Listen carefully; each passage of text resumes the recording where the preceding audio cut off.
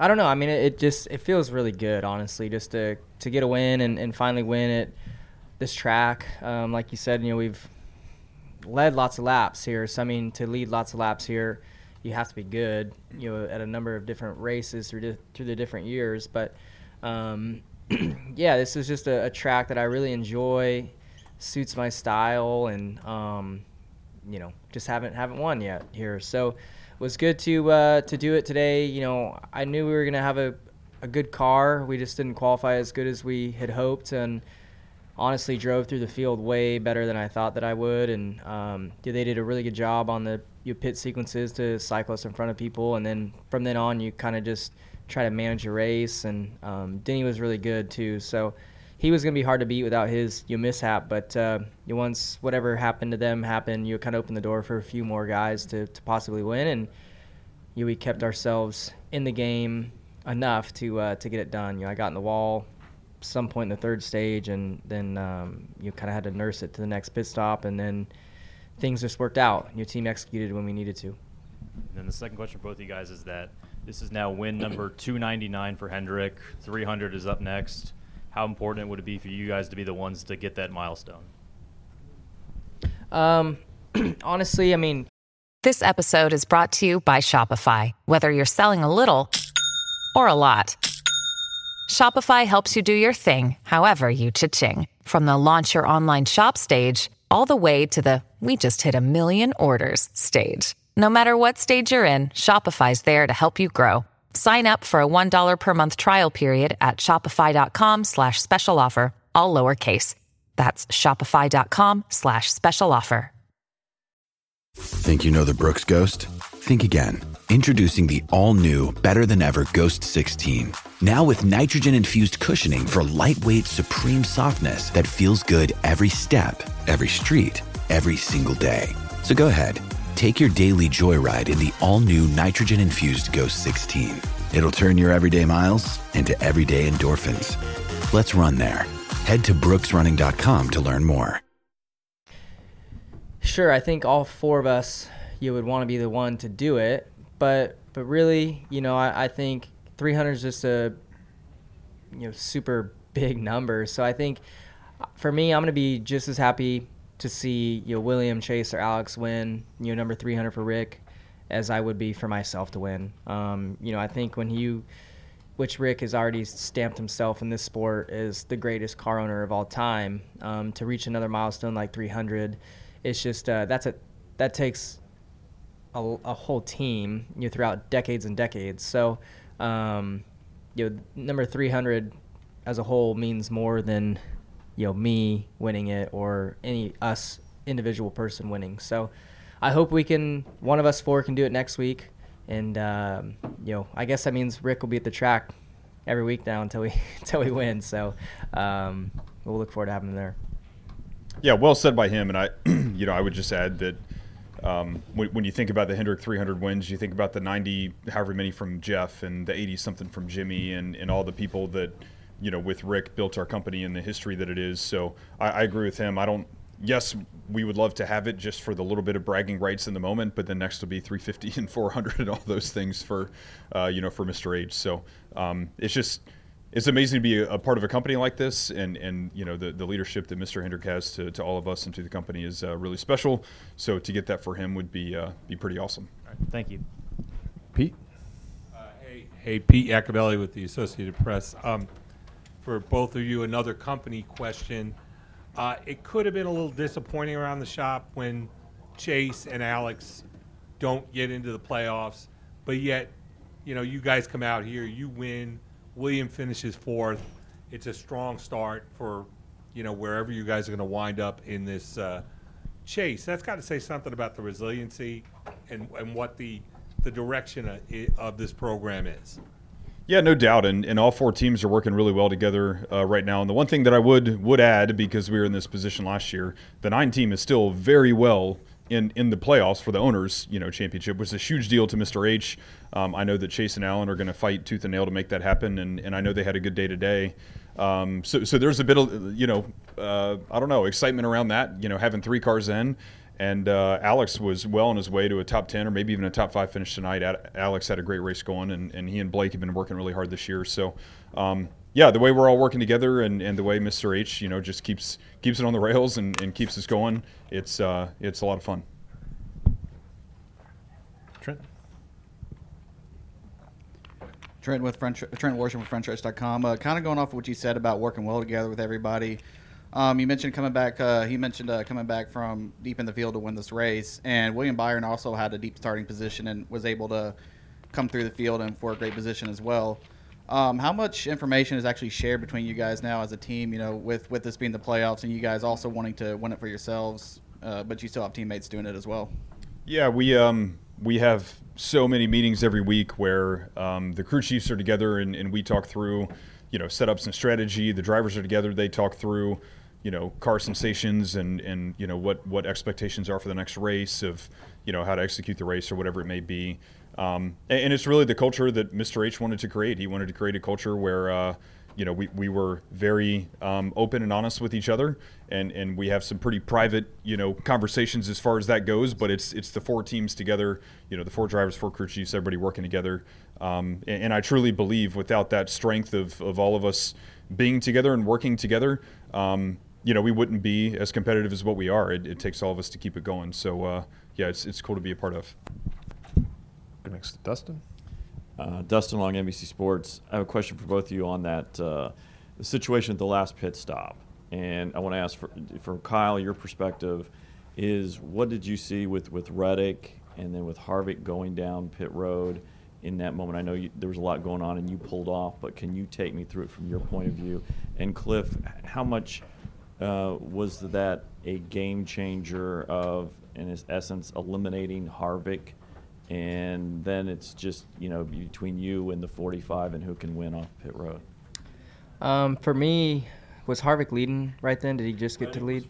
Yeah, Reddick okay. was first. That's what I thought. Harvick was second. And Harvick was called to pit road, and then Reddick was told to come down, and he, I guess, said he missed it because of the late call because they were trying to react to Harvick. Yeah, so from my vantage point, I was 4th, and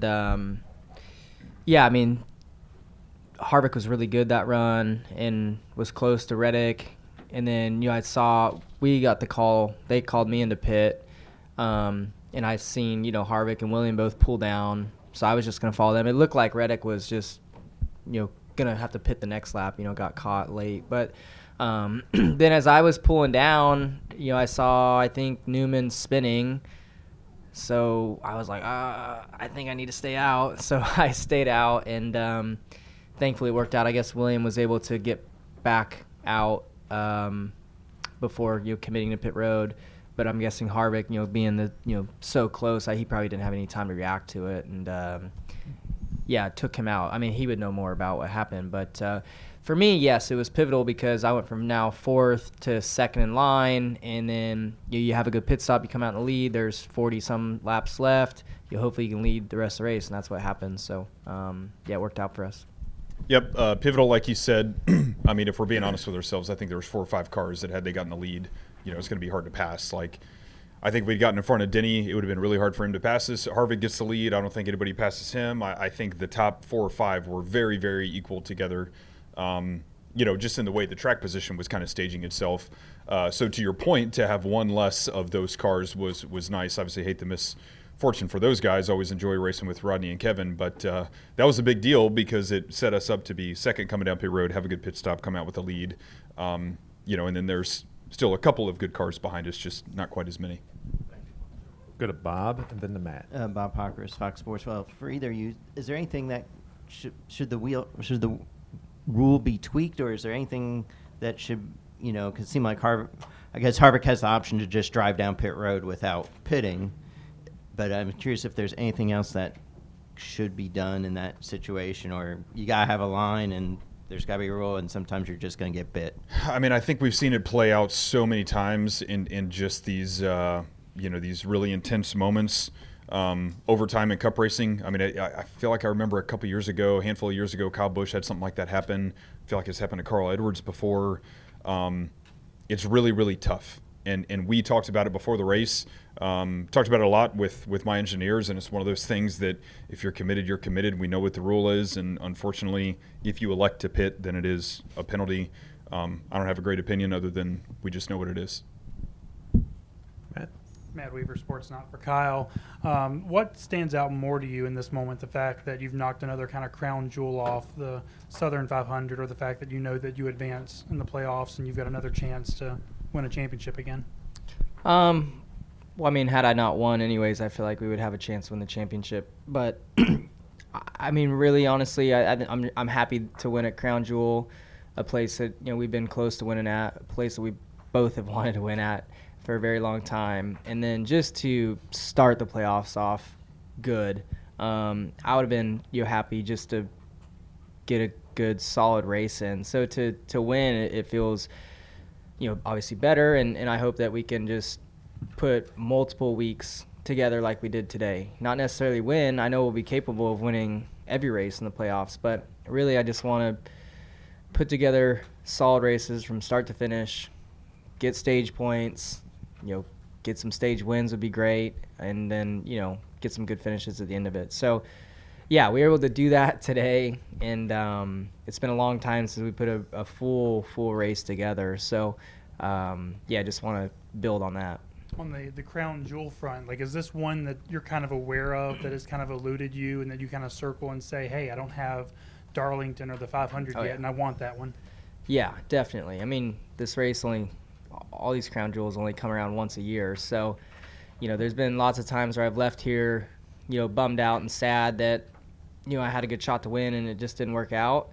So I felt like I was going to have that feeling again today, but things are able to work out and, get a really big win. I mean, and this is in the top 3 or 4, for the races, crown jewel prestigious races of our season. So, I